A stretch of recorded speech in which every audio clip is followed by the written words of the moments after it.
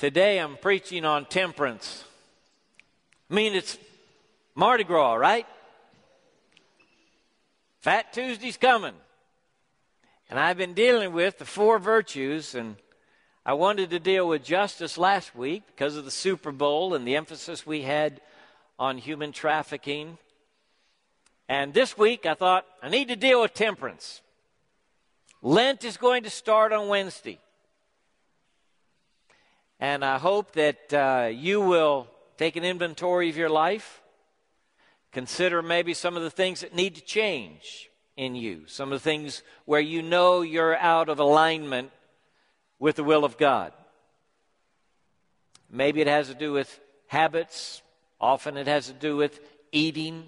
Maybe it has to do with your own spiritual disciplines. So as Lent comes for these 40 days, I hope you will implement spiritual disciplines in your life that maybe need to be there. Folks say in 21 days, you establish a habit. If you can do it during Lent, you can make it a permanent part of your spiritual walk, whether it is reading the Scripture, praying daily, or other exercises that you know would honor God. So let's think about that, okay? And let's think about it in the context of temperance, discipline, self-control, yes, abstinence, moderation. These are all part of temperance, the 4th of the cardinal virtues.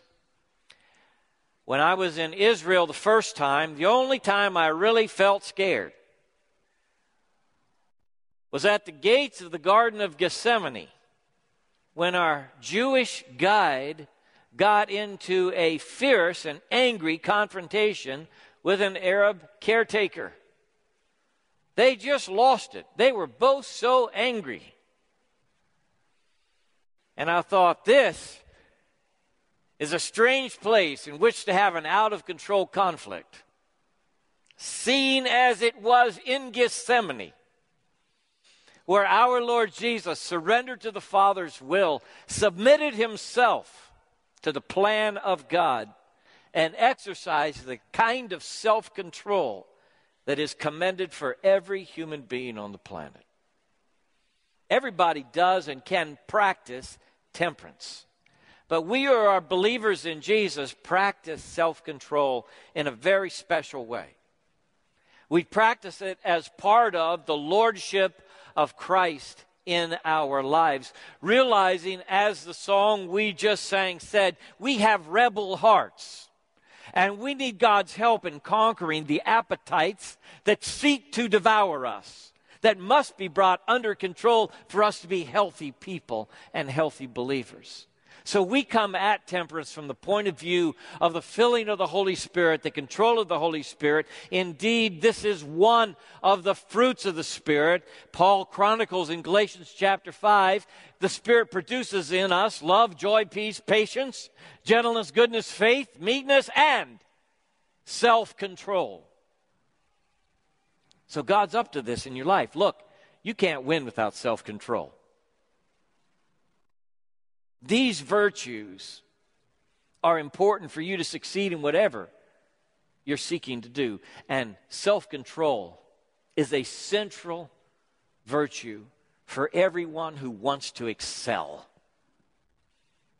To excel, you must bend your desires to the goal you have in mind. You must submit them to the lordship of Christ. Paul said, I bring my body into subjection, and I make it my slave. It's like he's talking to his body, these desires we have within us. You don't win without it. He said, I want to grab the prize. I want to achieve the highest goal for my life.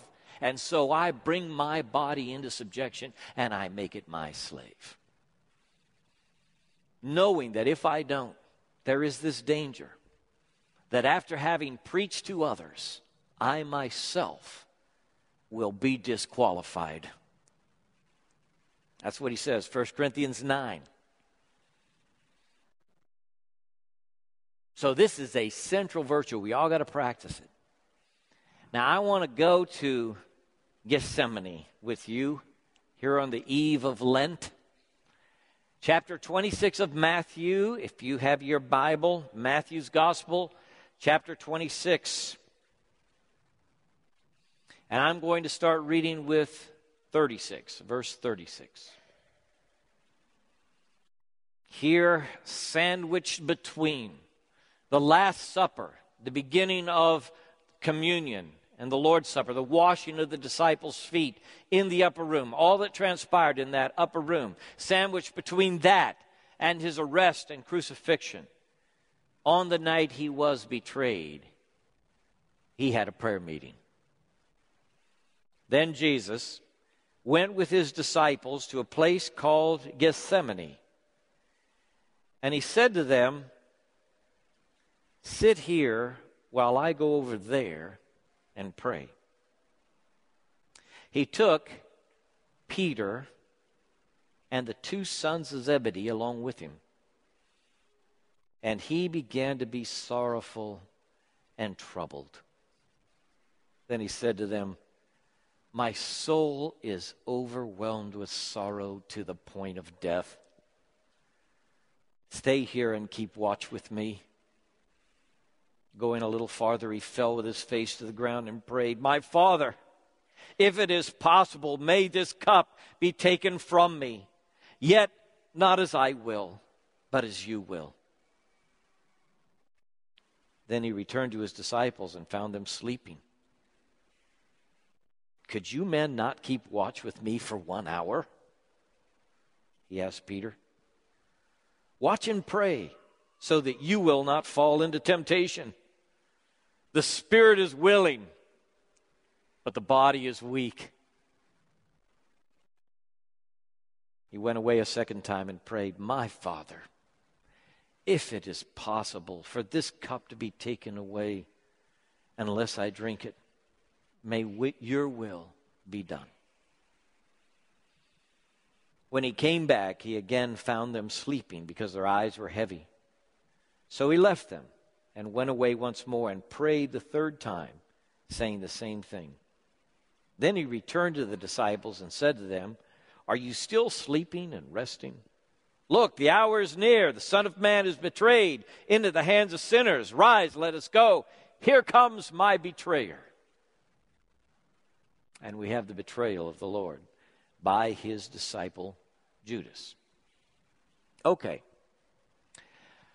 There are many things in the Garden of Gethsemane to rehearse, to think about, to meditate upon. But I'm going to pull out just a few that I think are helpful in developing the life of temperance and self-control.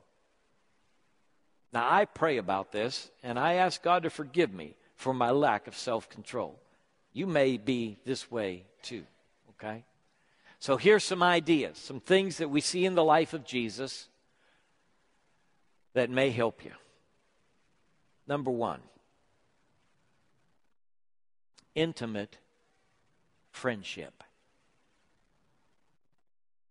I'm telling you, make some friends. Do you have any friends? Do you have friends with whom you share your heart? Jesus has the crowd. What's he need with friends? John the Beloved says he would not entrust himself to that crowd. He knew what was in man. Jesus has the 12.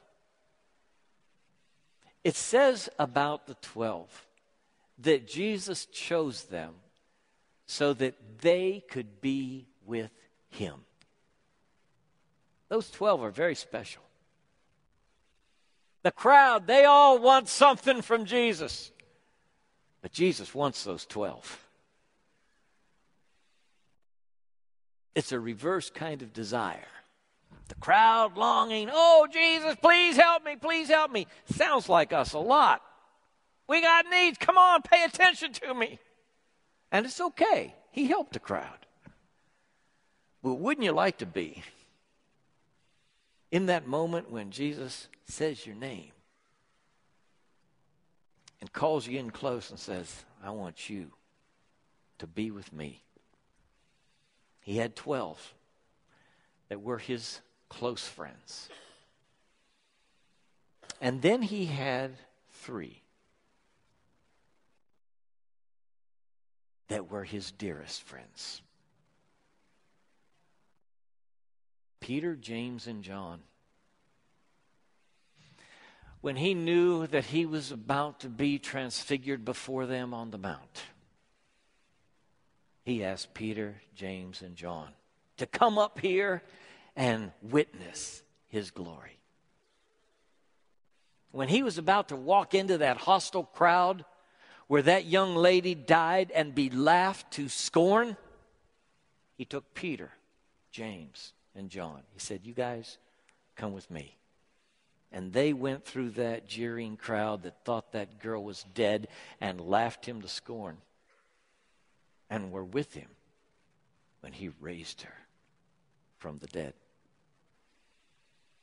And on the night in which he was betrayed, when sorrow came over his soul like a tide, he called 3 people to come with him and pray.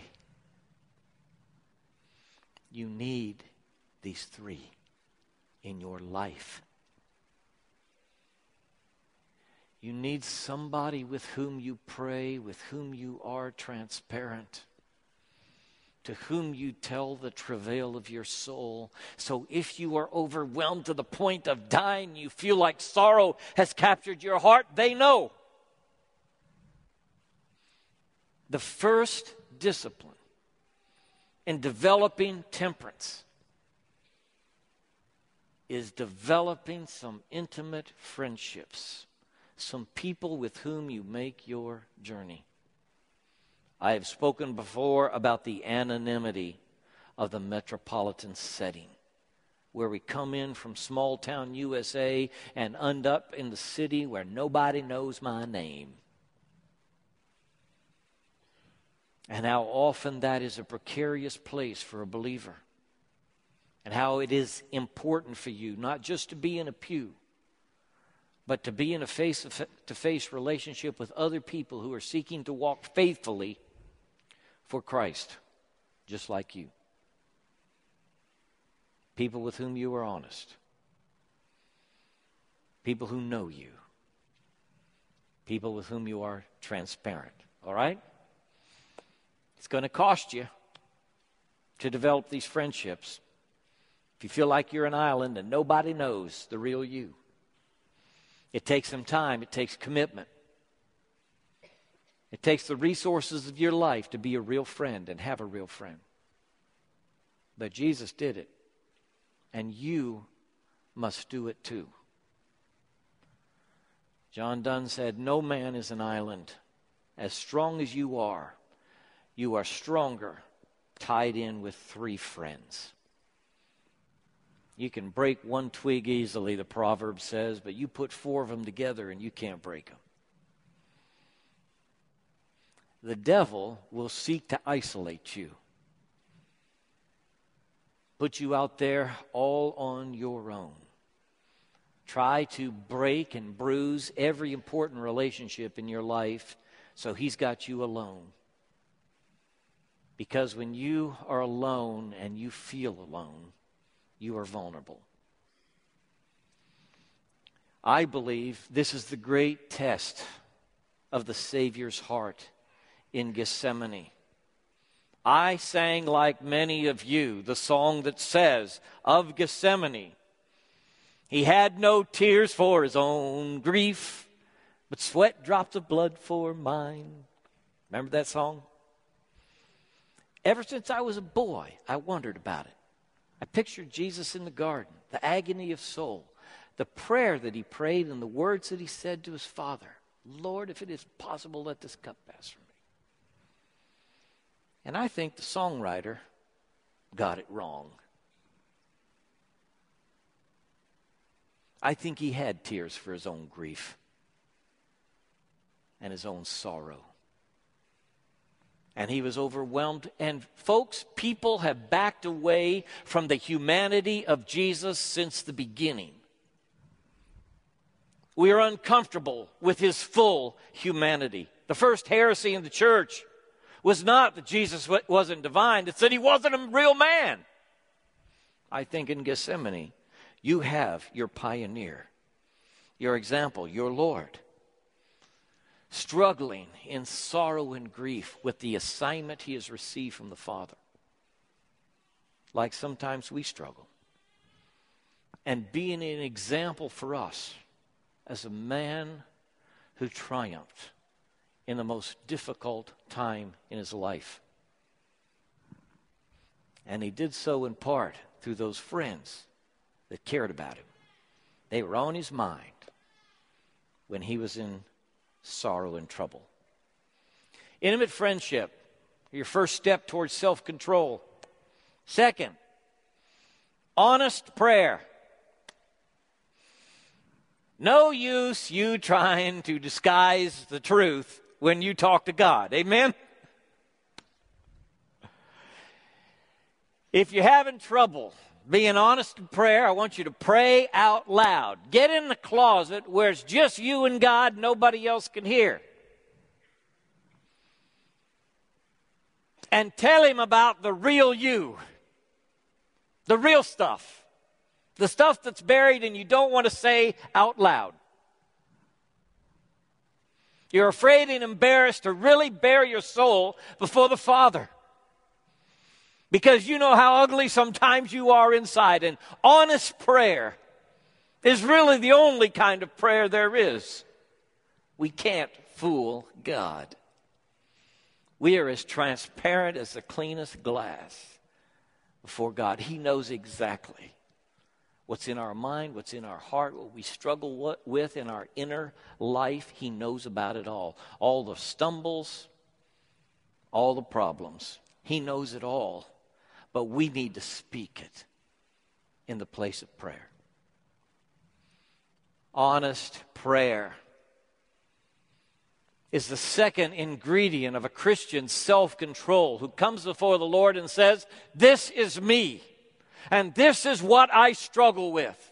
This is where I cannot seem to gain the victory, God. This is where I fall. This is my besetting sin. This is the one that tangles me up, God. Here it is." And honest with God, I lay it before him. And as I vocalize it, I realize it myself. I'm honest with me. Oh, the excuses we make about the ugliest things in our lives. But when you just speak it and tell God what it is, there's a liberation to that for you. God already knows, but for you to confess it, it's so important to say it out loud. To voice it before God and hear it yourself. God, here I am and this is me. And when we confess it, say, "Lord, this is us. He is faithful and just and will" what? Forgive. I love the word forgive, don't you? How are we ever going to achieve real temperance and self-control if we do not internalize the forgiveness of God?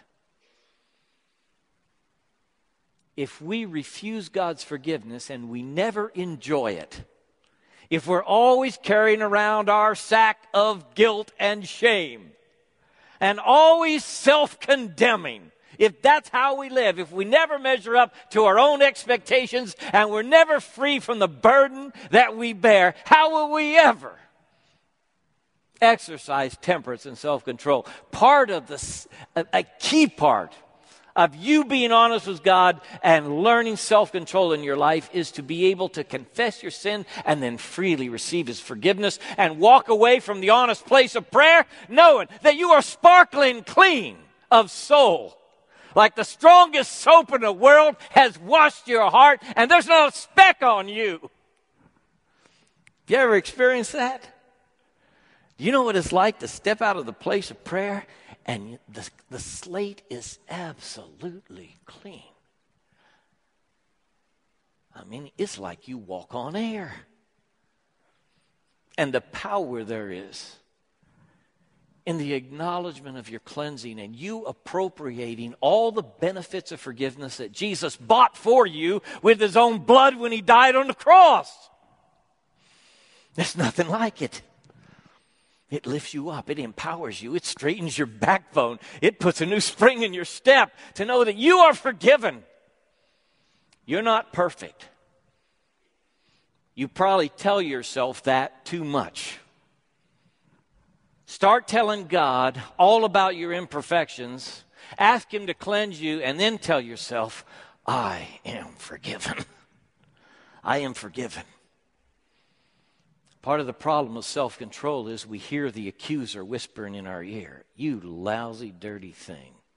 How can you even aspire to be a child of God? How can you think that you're saved? Look at the mess in your life. You are awful. You are filthy. You are dirty. You will never measure up. God could never use you. And the accuser of the brethren is the devil who's trying to bring you down day by day, every day. So you've got to live in forgiveness. You got to live in the Lord's cleansing. You got to say the accuser, I am forgiven through what God has bought for me on the cross of Christ, and I will not live in self-condemnation.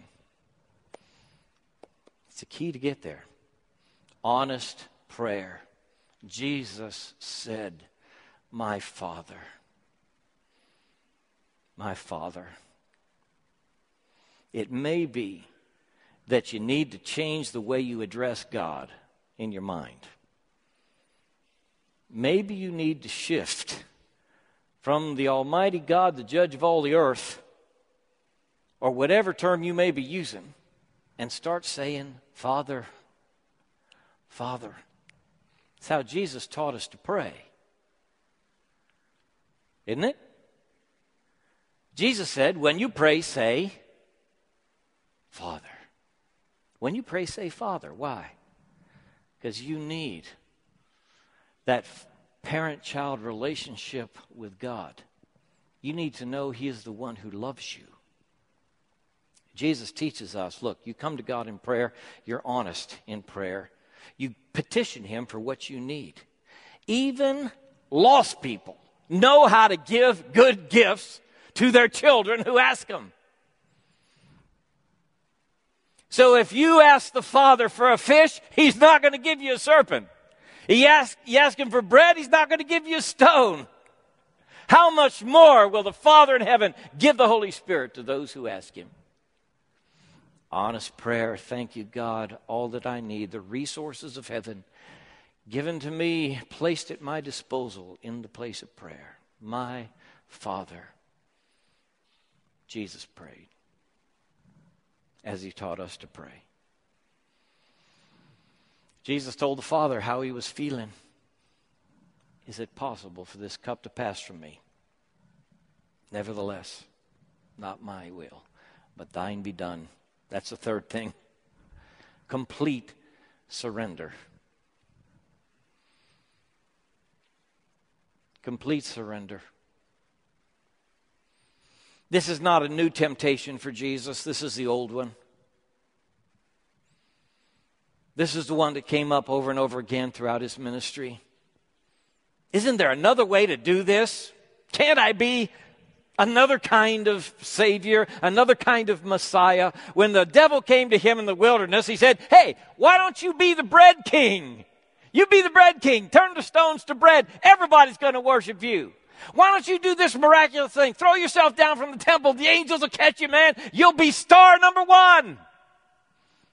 Look, if you just fall down and worship me, all the kingdoms of the earth, I'll give you that. Isn't that what you want? It's the alternative way. The alternative path for Jesus to go. The disciples don't get it. They don't want him to suffer and die. And when he says he's going to, when they approach Caesarea Philippi, Peter takes him aside and begins to beat him up verbally. Don't you talk like that. I don't ever want to hear that again out of you. Suffering and dying, that's not for you. You're the Messiah. You're the chosen one. And Jesus said what? Get behind me, Satan. That's where Jesus said to Peter, get behind me, Satan. I know your face. I know you. I've heard you before. That's not you, Peter. You're not thinking about the things of God. You're thinking about the things of man. This is the temptation Jesus always faced. Isn't there another way? Other than complete and full surrender to the will of God, can't I do something else? Is there a plan B? Could I take something that's not quite up here, but maybe kind of in the middle? That'll be your temptation too. When the lordship of Christ demands all of you, and you get to work and you get to school, and all of a sudden your whole life is shaped by your devotion to the Lord Jesus. This is your defining characteristic. Every word you speak, every deed you do, all the values and relationships of your life are being reined in and controlled by this one thing, your relationship to Christ. And somewhere inside of you is going to come and say, do you really need to be this narrow? I mean, is this really how you ought to spend your time on the planet? Don't you think this is kind of confining? What about plan B? Isn't there another way to do this? The call of Christ is lay it all down. You can't even follow me unless you're willing to take up your cross every day. You got to put it all down. Complete surrender is the key to your temperance tomorrow morning. Jesus surrenders to the will of God in the Garden of Gethsemane. God, it's not what I want, but what you want. And it is the example for every believer who confesses Jesus as Lord. This is our touchstone. This is our guide. This is our call. This is what it means to follow, that the lordship of Christ is total in my life. And I seek to bow to his pleasure in everything. Complete surrender. You know, anything that's not surrendered isn't surrender at all. You realize this, right? I mean, there are areas of our life that it's easy to give over to God. We think he's got that right. But this one spot, this one relationship, this place here, God, I can't do it. And that is the one place where you've got to bow. You've got to kneel. You've got to give it over. It stands like a roadblock to the rest of your life.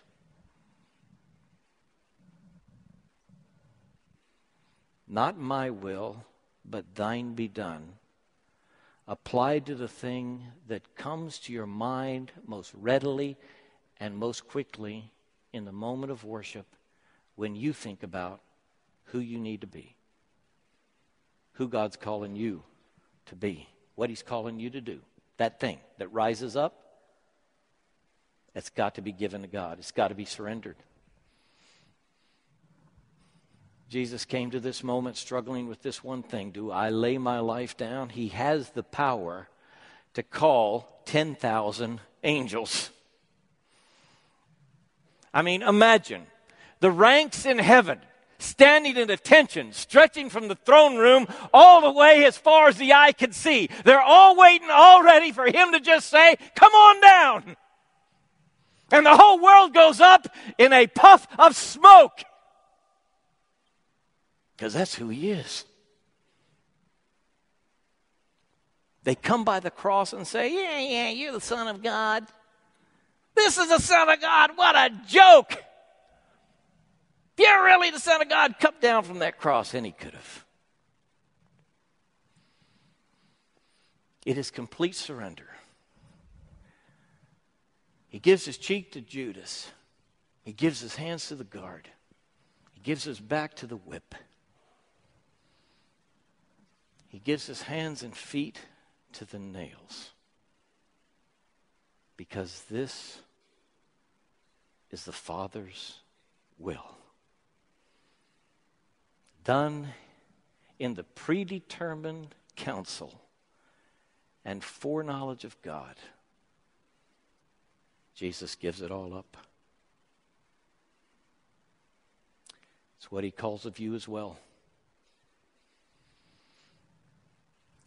And then we have immediate obedience.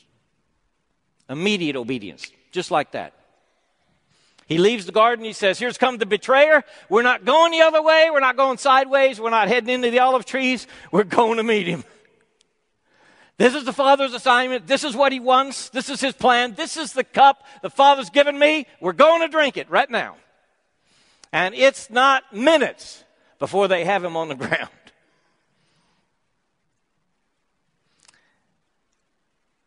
If you're planning to obey later, that is planned disobedience. Every day you spend fighting what you know God wants you to do is another day in which you've got to repent of your attitude and actions. Another day you lose in the opportunity to represent Jesus as Lord on this planet. Why spend another day in rebellion, another minute hanging on to the stuff that's eating your heart out anyway? Turn it loose. Give it up. Immediate obedience. It's the only way to obey. Do it now. That's what Jesus did. He got it from the place of prayer and went immediately to the cross. This is what self-control amounts to. It's you bringing together your friends. It's you in honest prayer bearing your heart before God, telling him how it really is. It's you surrendering completely to the will of God in the place of prayer. And it's you getting up from your knees and immediately obeying what you know to do.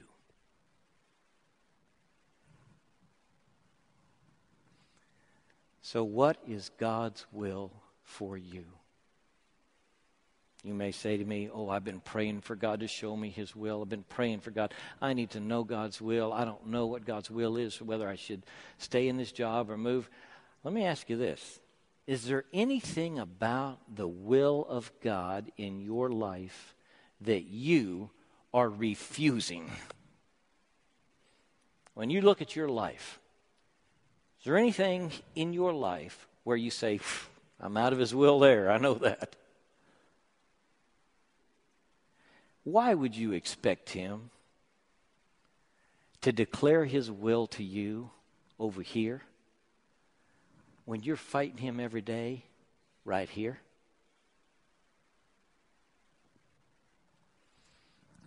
The will of God will open up for you when you do immediately what you know God wants. Let's bow together.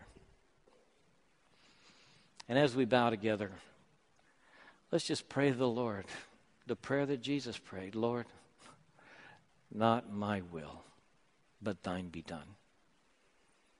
God, your will be done in every heart in this room. Thank you that your will is perfect, that it is our highest calling. Thank you that what you want is beautiful and good and true. Lord, I pray that you will enable us to say no to what we know is wrong and say yes to what we know is right. Help us to hear your voice and do it. In Jesus' name we pray. Amen.